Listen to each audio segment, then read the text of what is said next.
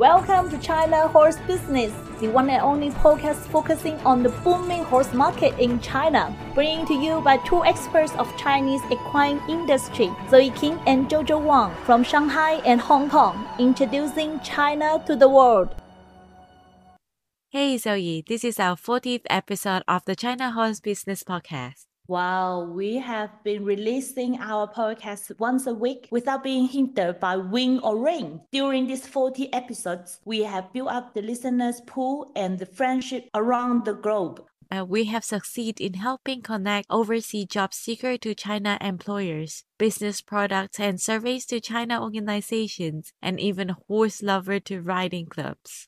One very touching thing was we have interviewees who spoke in our China story section, even sent us appreciation that they have increased inquiry after speaking in our podcast. And I am so grateful for that. Hey guys, if you have any China horse story you would like to share with our audience, it can be your experience in China, your relationship with Chinese people, or even riding a Chinese horse. You are welcome to write to us at contact@wonder-horse.com and we will pick out exciting story to share every week. At the same time, please don't forget to like and share our podcast with your friends and people you think that may be interested in listening to our podcast. Without further ado, let's begin our China news today.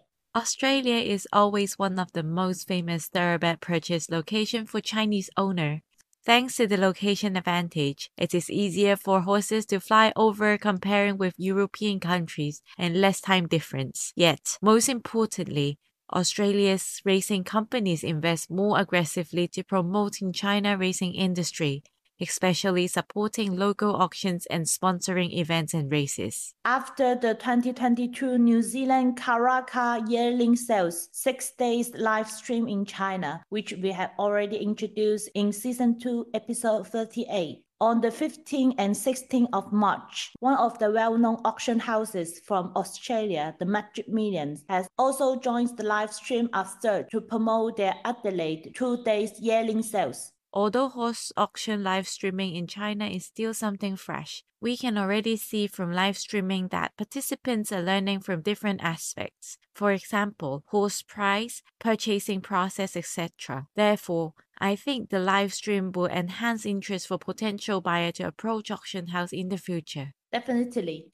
And I think auction live streaming will stay as a trend, especially under the pandemic. Talking about racing, today in our China Club session, we will bring you to the Inner Mongolia Rider Horse Industry Limited from China, Inner Mongolia. Inner Mongolia Rider Horse Industry was established in 2006. It is a privately owned organization, owned by one of the most famous racehorse owner Lang Ling. And today, they own a race course, horse quarantine center, breeding company, horse trading company, horse feed factory, equestrian academy, and chain equestrian clubs. According to their official introduction, the company has approximately 4,500 horses today, including 1,700 imported thoroughbred with 1,200 staffs.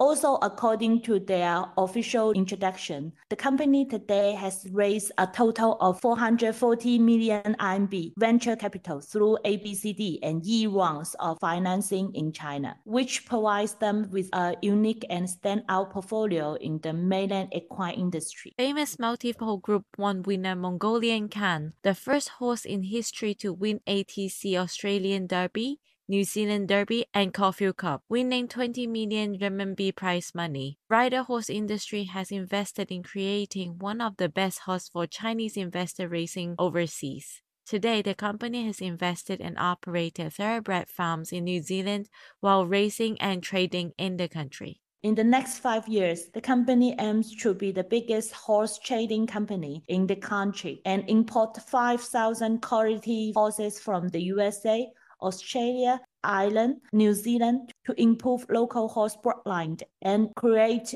standardized race course and be a leading racing competition organizer. Sounds like a gigantic project ahead. We wish them all the best on their journey. Zoe, we have invited a lady from Poland to our China story today. Let's listen to our conversation with Joe.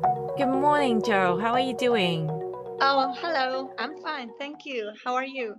Great. What a good morning. So, Joe, what brings you from Poland to China? Well, it wasn't a part of a plan at all. So, after graduating from the university, I was a backpacker. I was traveling around Europe and then the USA. And then I was supposed to just to visit China. But that's when I met my husband. At my literally last month here in China, I met my husband, and so I never got on that plane back home. Cool. And it's been now 8 years, 2 dogs, one child, and a couple of horses. Wow, that's brave, actually. So, what do you do in China now? Um, I think I'm extremely lucky to be able to help people make their dreams come true. And by the way, my own dreams come true, which is working with the horses. So I co-own one riding club in Yangjiang that is in Guangdong, in south of China, next to Hong Kong. So I'm hoping you're gonna visit soon. And another one is a ranch in Wulang Putong, in Inner Mongolia, that is in the north of China, the Mongolian part of China. And so in Yangjiang, Guangdong, we do mostly training. So most of our customers are, young riders training.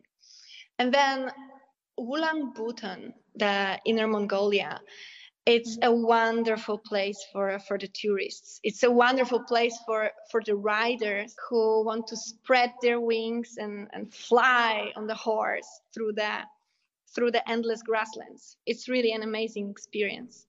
It Wow. sounds really wonderful. How often do you travel to the two stables, and how is your business going? Is it popular, or how is people in China like your business?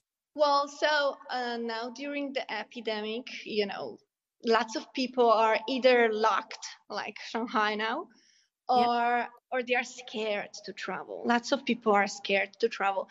So it's a bit challenging. That was about the Mongolian part of the business. But if it comes to Yangjiang, Guangdong, most of our customers are local. Most of the customers are from Guangdong. So it's going well. Now we're just moving to a new place. I wish I knew the Chinese name of it, but it's a really amazing place. Nice. And John, you're from Poland. I suppose you are a rider in Poland back then, and you have visited the world. So what will you say the difference of equestrian atmosphere between Poland and China, maybe between the rest of the world and China? How Chinese equestrian community is special? Yeah, well, if you look at the people who are already involved in equestrian in Poland, in China, in any other country, I'd say they're very similar, because it's this love to those big and gentle at the same time creatures that is the common language between the nations.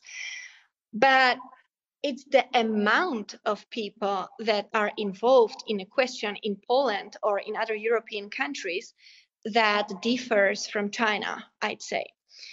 Yes, it's an expensive sport all over the world. It's an expensive sport in every single country of the world, but it seems more approachable there. When I was young, I come from a very small town. I come from a town of 10,000 people. I mean, 10,000, and still have 3 riding clubs there. And when I was young, at the weekends, I'd ride my bike for 10 kilometers one way to work all day in the stables, just to be paid with one lesson in the end of the day. And that I come from a poor family, it's just I never really even thought that I could ask my parents to pay for these classes. I was just so happy that I could do that on my own. I could stay with those horses, that I could stay with those kids. Trying to say by that is, I bet lots of kids in China also have this dream. They also wish they could ride. But I mean, they have different circumstances. Maybe they worry their parents can't afford it, or maybe they are too busy with their, extra math and calligraphy classes. Yeah. So I just wish that there was someone who could tell them that they can, even though it seems to be not approachable, even though it seems to be expensive. Everybody actually can if you really want to. So yeah, amount of equestrian community that differs. Yeah, the accessibility. So you're saying the accessibility in China is maybe different, and maybe it's also, considering the size of China, the amount of people we have, and then the different development stage for the equestrian market in China. So on this stage of the development, we are standing in China. If you look at how Chinese equine industry has developed in the past few years, and you foresee the future development in maybe 3-5 years, what would you say China needs the most to help itself to better develop this industry? What I think China needs the most is customers.